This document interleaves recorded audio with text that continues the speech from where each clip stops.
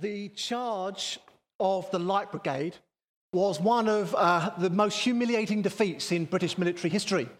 On the 25th of October 1855, the British Light Cavalry Brigade were ordered into the Battle of Balaclava in the Crimea. They were called the Light Brigade because they wore very little armour. Now, that was to an advantage in certain settings because it allowed them to move swiftly on horseback, it allowed them to overtake the retreating enemy, it allowed them to get out their swords and slash the enemy down as they had their backs to them. As opposed to the heavy cavalry who had all the full armour on and were equipped more for hand-to-hand combat. Well, on this occasion, they came up a very steep and narrow valley, and the enemy was encircling them on the top of the valley, and they had guns. And within 20 minutes, 260 of the soldiers were wounded, killed, or captured, and 475 of the horses, I'm told. The fact was, they were never wearing the proper equipment or armour for that battle. This morning we're going to finish our series by looking at Ephesians chapter 6, starting at verse 10. It will be in your notes, you can find it in your Bible, and I'm going to read it to you. Finally, be strong in the Lord and in his mighty power. Put on the full armour of God so that you can take your stand against the devil's schemes. For our struggle is not against flesh and blood, but against the rulers, against the authorities, against the powers of this dark world, and against the spiritual forces of evil in the heavenly realms. Therefore, put on the full armour of God, so that when the day of evil comes, you may be able to stand your ground. And after you have done everything, to stand. Stand firm then, with the belt of truth buckled round your waist, with the breastplate of righteousness in place, and with your feet fitted with the readiness that comes from the gospel of peace. In addition to all this, take up the shield of faith with which you can extinguish all the flaming arrows of the evil one. Take the helmet of salvation and the sword of the Spirit, which is the word of God. Heavenly Father, as we look at this passage, I do pray by your Holy Spirit that you'd help us to engage with it, to understand it, to take it on board. Would you continue to feed us and speak to us this morning for our good and for your kingdom and for your glory in Jesus' name. Amen. All right. You might have missed it. I heard some rustling of pages as I'd launched into verse 10 and 11. So let's go back to verse 10 and 11 because it really does act as something of a summary, as a headline for this whole passage. So if we've got 10 and 11, we can then understand the rest of what is unpacked. I've got 6 introductory points just to draw out from this. And then in a minute, we're going to look at the 6 pieces of armour which the passage then goes on to explain. So it starts like this, finally. And first I thought, well, maybe this is an and finally moment you often get at the end of a news programme. You know, all the sober news has come, and then they have an and finally, some light relief just to kind of help you on your way. But it's not one of those. This is an above all. Everything else said and done, all that's gone before, this is it. This is Paul's finale to his letter to the churches in and around Ephesus. It's his conclusion. This is where he's been going in it all. And in a sense, it's like that for us in this series we've been unpacking over these months. This is the finale. This is the conclusion. This is the above all of what we've been looking at recently. And the command here is to be strong. The call is to be strong, though, note, in the Lord. In the Lord. It's his strength, it's his power, it's his armour that we're called to stand in. Hallelujah. You don't have to see whether or not you've got enough strength inside of you this morning. Am I strong enough? Have I got enough inside me? Doesn't matter. Because it's his strength we're dependent upon and relying upon and have access to. Imagine the power that God the Father had to exert to raise Christ from the dead. There he was, Jesus, in the tomb, taken on all the sins of the world, and the power of God raised him from the dead and then exalted him. We've been singing about it this morning, on high, above all creation. That power is at work in you who believe. Those of you who are in faith in Jesus, that strength is in you. It's not of you, but it's in you and at work in you. You receive this strength by grace. It goes on and says, put on the full armor. There's a responsibility on us. Yes, we're strong in the Lord. It's his strength, but there's something for us to do. It's summarized here as putting on something, the full armor of God. If you like, the armor of God is the how to the what of being strong in the Lord. And here's a why. It talks about, at the end of verse 11, the devil's schemes. That's why this instruction is so important. We have an enemy. We're in a battle, whether we are aware of it or not as believers, whether we believe it or not. And it's a spiritual battle against spiritual beings, not human beings. And it's an internal battle often. It's a battle for our heart and our mind, in our thinking and in our emotions. You know, sometimes life does feel like a battle. It can feel like a battle of the sexes. It can feel like a battle between the haves and the have-nots, between the employer and the employee, the workers and the owners. It can feel like a battle between the them and the us, people that are not like us. And all of those things illustrate different arenas of life. And actually, this letter that we've looked at the end of has already addressed many of them. But rather than against people, our fight is against the devil and his schemes and his organized hordes of demonic minions, however they are organized. And it's in these arenas of life, however, that the devil sets his schemes, his little traps, with thoughts that might come to us like, you're better than them, or alternatively, you're useless. Or thoughts like, well, nobody really likes you. Or thoughts like, well, you married the wrong person. Or thoughts like, no point making any effort here. This passage, I would suggest to you, is not primarily about being on mission. We're called to mission, we know that, we talk about that, but that's not this. But mission, again, is another arena of our life where we can experience spiritual battle, maybe of the more intense variety. Again, the devil may fire thoughts at us that make us think these things. Your prayers aren't good enough. You're useless. You might as well quit now. You're going to lose friends saying those things. Don't offend anybody. You're wasting your time here. You see, the gospel can fight for itself. We don't fight on behalf of the gospel. Jesus has won. Hallelujah. But our spiritual battle is against some of these thoughts, against being ashamed of the gospel, against the fear of man. So again, mission is another arena. And I'll suggest to you that the whole emphasis of this passage is for Christians to stand firm. Hopefully I emphasize it, I went through, but you can't help but notice 4 times. The command is stand, stand firm, withstand, take your stand your ground, echoes the passage again and again. And we know that in faith we're meant to walk with Jesus. We're walking in faith. We know that in faith we're to keep in step with the Holy Spirit. We understand mission and advancing the gospel. It's pushing forward with the gospel. But when it comes to our spiritual warfare, the demeanor that's most appropriate is stand. Stand. Take your stand. We don't go and fight the enemy because Jesus has won.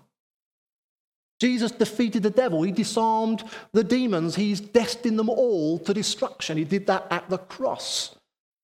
And we may have watched too many superhero films if we think once we put the costume on, we're the hero. Jesus is the hero. He has won. We may have a costume or some armor to put on, but he's the hero. And the devil might lash out in defiance, but the inevitable will come, and Jesus will call time on his end. So meanwhile, what do? We defend. We defend our position. We've looked at over previous weeks that we're to submit to God, we're to resist the devil, and he will flee from us. So we don't chase after him in crazed pursuit. We just simply and effectively defend ourselves against his schemes. Not a sign of weakness. It's not a sign of passivity. In fact, it's an act of assertive faith. It's from a position of resolute strength. It's an attitude of absolute confidence. Some have looked at the details of the armour of God, and they are looking, I think, for an offensive weapon, something to take the attack to the enemy. Some might suggest, well, the sword of the Spirit surely is that, because, you stab things with swords. Some have suggested maybe it's the shoes of the readiness of the gospel. Maybe they help us march forward, go forward, approach our enemy. But I would suggest to you that is stretching the metaphor that is being used here. The only distinction Paul makes are between the armour that we put on and keep on, fixing it to ourselves permanently, and the other bits of the armour that we take up at times and in moments when required. So I'm convinced, actually, all these bits of armour are defensive to help us stand our ground. All we need to do. You see, success in the spiritual battle is staying on your feet. It's holding your position so that at the end of your life you can say, like Paul, I have fought the fight. I have finished the race. I have kept the faith. Too many Christians, I think, are knocked off their feet or drift away from the battle lines of the kingdom. Now, the devil can't render you unsaved again, but he can render you ineffective as a Christian. Yeah?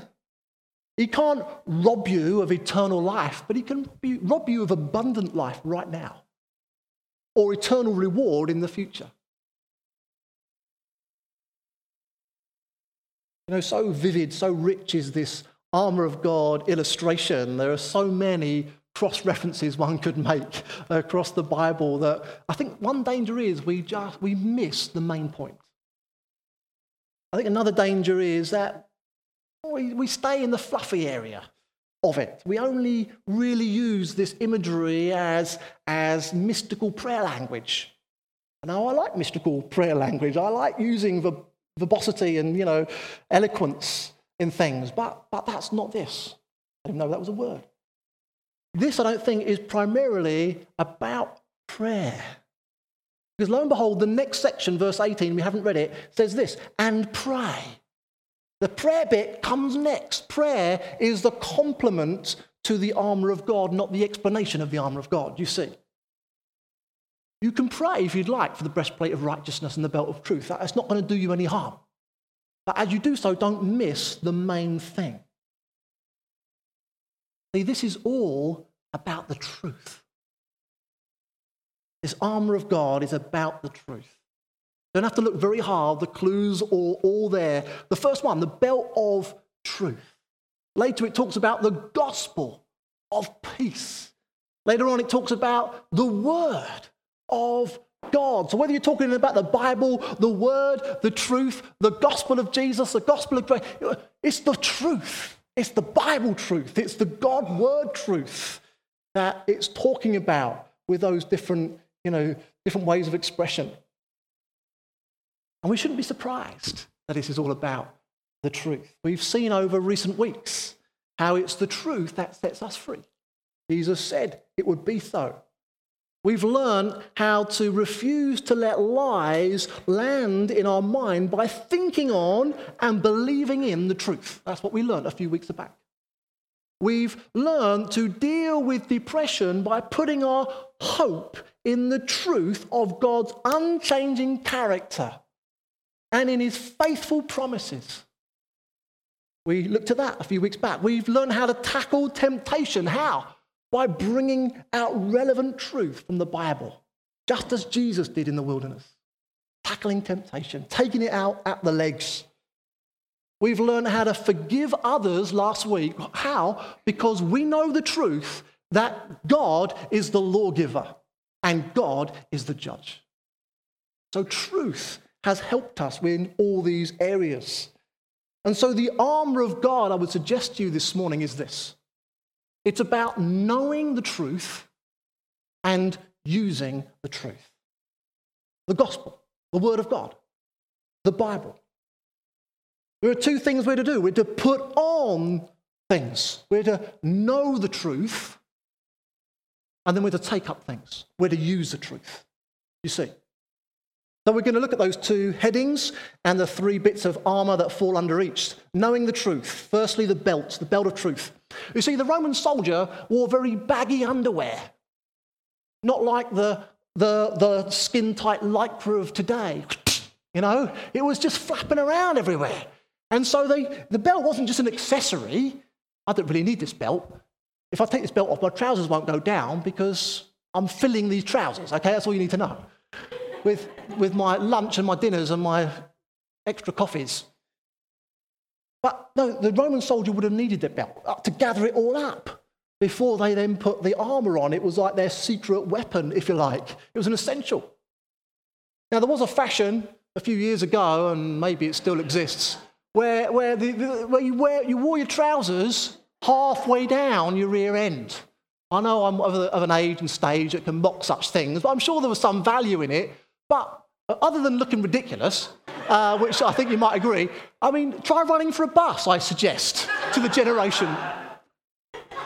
I mean, and at worst, it's going to cause you some of this, isn't it? And it's the same with our defense against the enemy. Come on, we need to strap on this belt of truth. You see, putting on the belt of truth is about getting to grips with the Bible.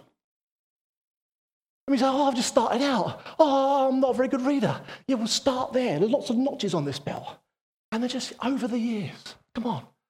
I'm using a different notch than I used to, in the right direction, thankfully, because I'm tightening that belt now. Breathing in a bit more, that's what it is. See, this Bible belt is the pivot upon which the whole armor rests. The Bible is the hub of our whole discipleship and our defense against the enemy.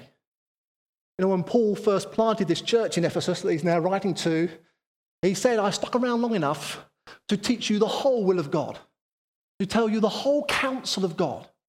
Now, I don't think that was Paul saying, right, verse 1, chapter 1 of Genesis, and went through every single verse and chapter. I don't think that's what he did.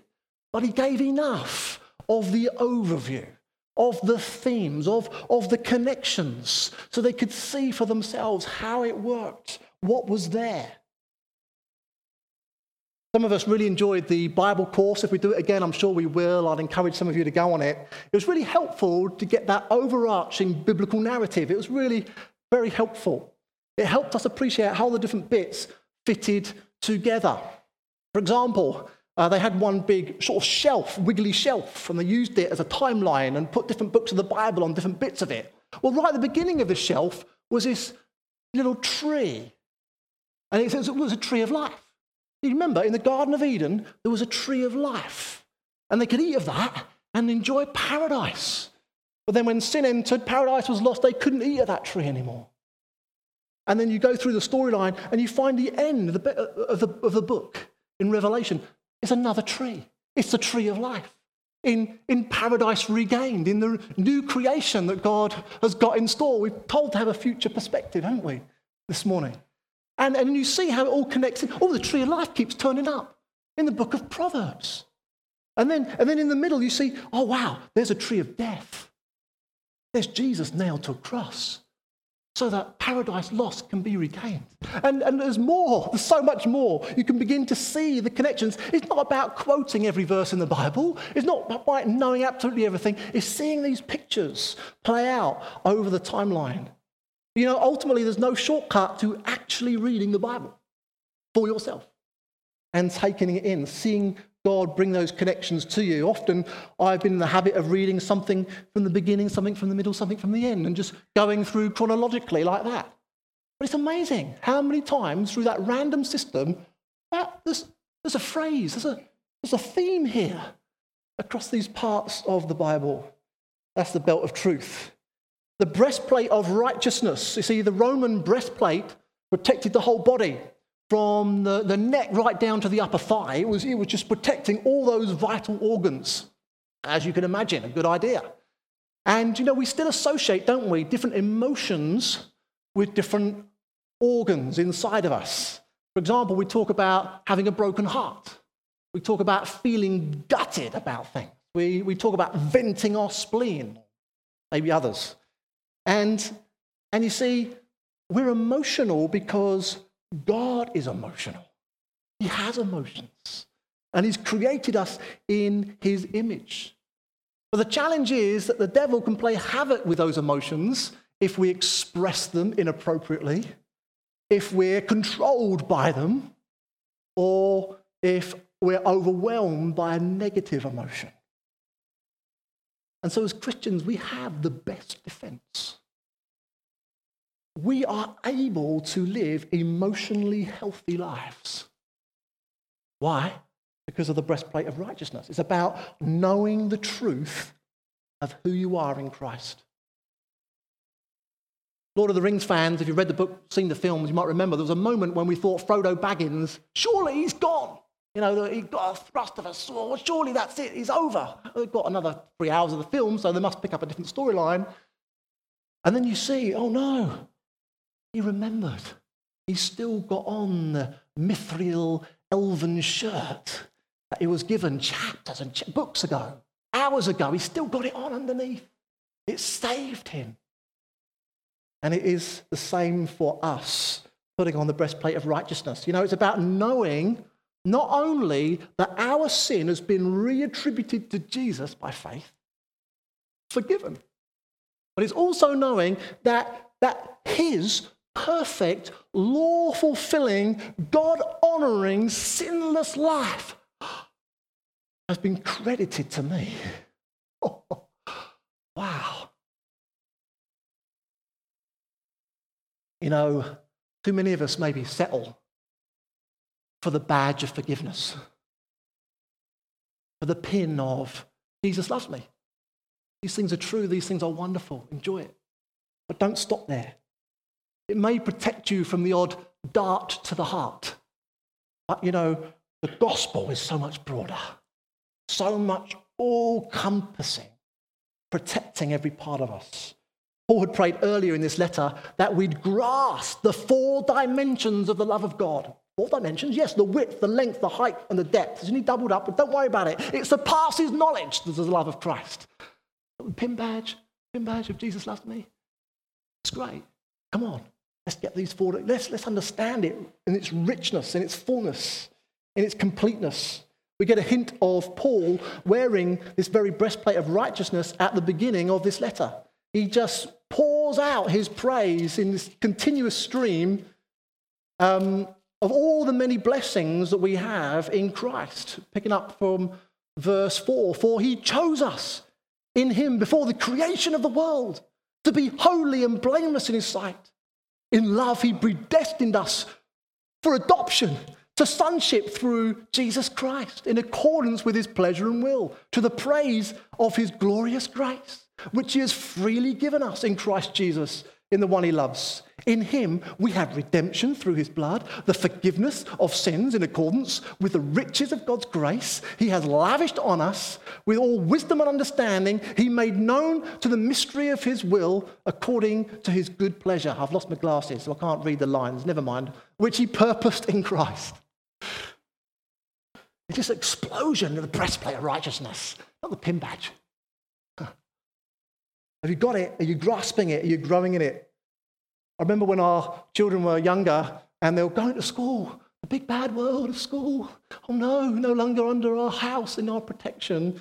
And I remember picking up from other parents this concept, make sure in the rush of getting ready, getting up, having breakfast, getting dressed, getting out on time, that you fill their emotional tank for whatever they face in the day. Those little people. Being dissed, being knocked back, being misunderstood, tripping up, falling over, hurting themselves, fill up their emotional tank before the day begins. And you know what? In the same way, our Father wants to fill your emotional tank with his word, The words of the Father. So yeah. Oh, I'm reading Noah today. Noah found favor from God. Wow, I found favor from God just by believing him. Abraham. Oh yeah, Abraham. Abraham believed God and it was credited to him as righteousness. That's me. And Abraham went on and made mistakes and he lied a couple of times about his wife and he slept with the wrong person. But he was made righteous by faith. I was trying to explain this to a Jehovah's Witness in the street the other day, and I wasn't doing well. This is the point. That's not my battle. It's against, But I read Abraham. This is me. I'm righteous by faith. Wow. I read about David. He seemed to do really well. Oh my, he's made a right old move now. And blessed is he whose sins are forgiven. That's me. That's me again. I read Solomon, I read his words in Proverbs. The beginning of wisdom is the fear of the Lord, or the other way around. Yeah, the fear of the Lord. Yeah, you've put that in me, Lord.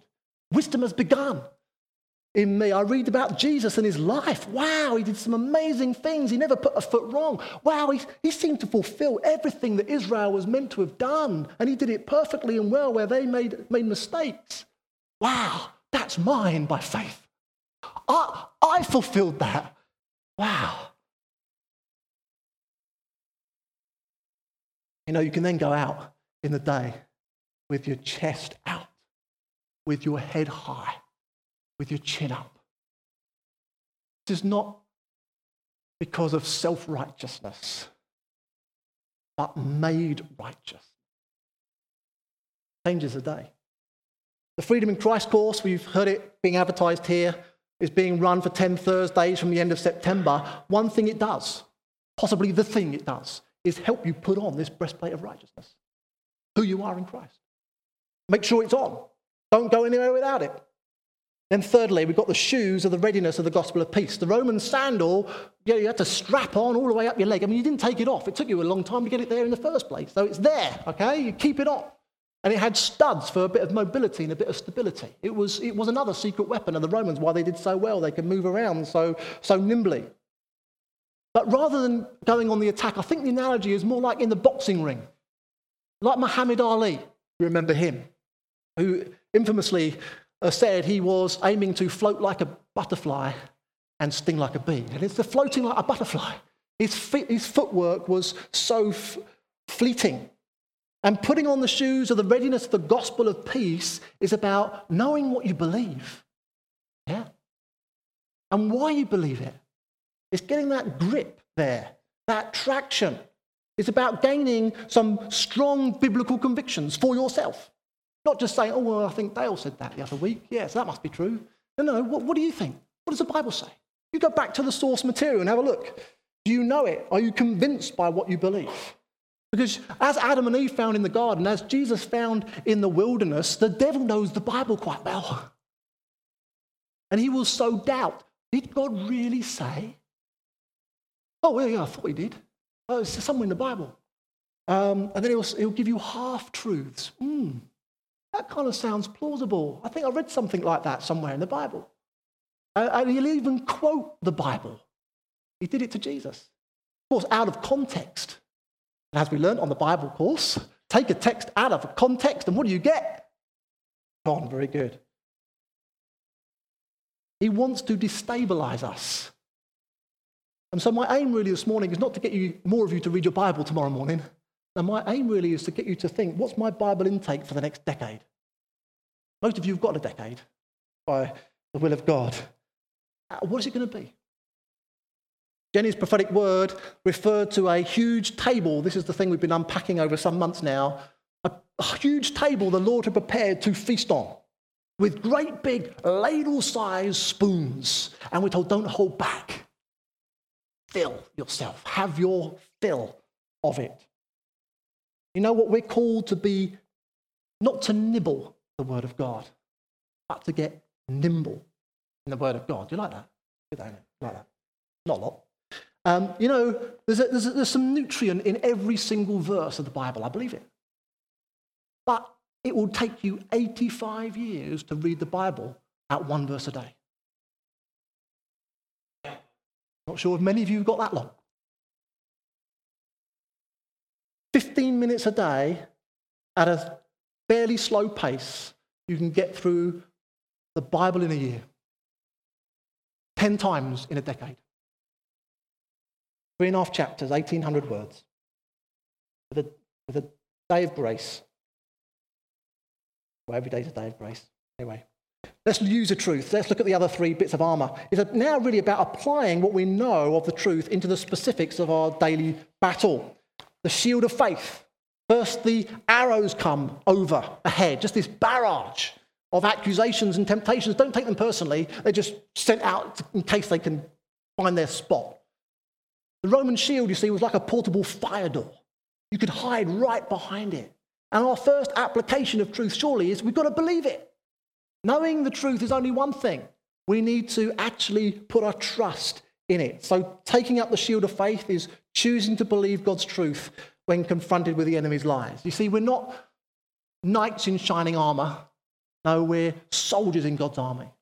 It's a reminder here also that we belong together. We find strength in faith, walking through life together. The Roman army would be in formation, and with each of them clicking their shields together, they went like a tortoise shell. Nothing could get through it. They could even send the cavalry over the top of it. It was so strong. We're meant to be helping one another in this area of faith. The helmet of salvation. Once the archers send their arrows over, then we've got to watch out for the snipers who are aiming for our head. Elsewhere in another letter, Paul says, put on the hope of salvation as a helmet.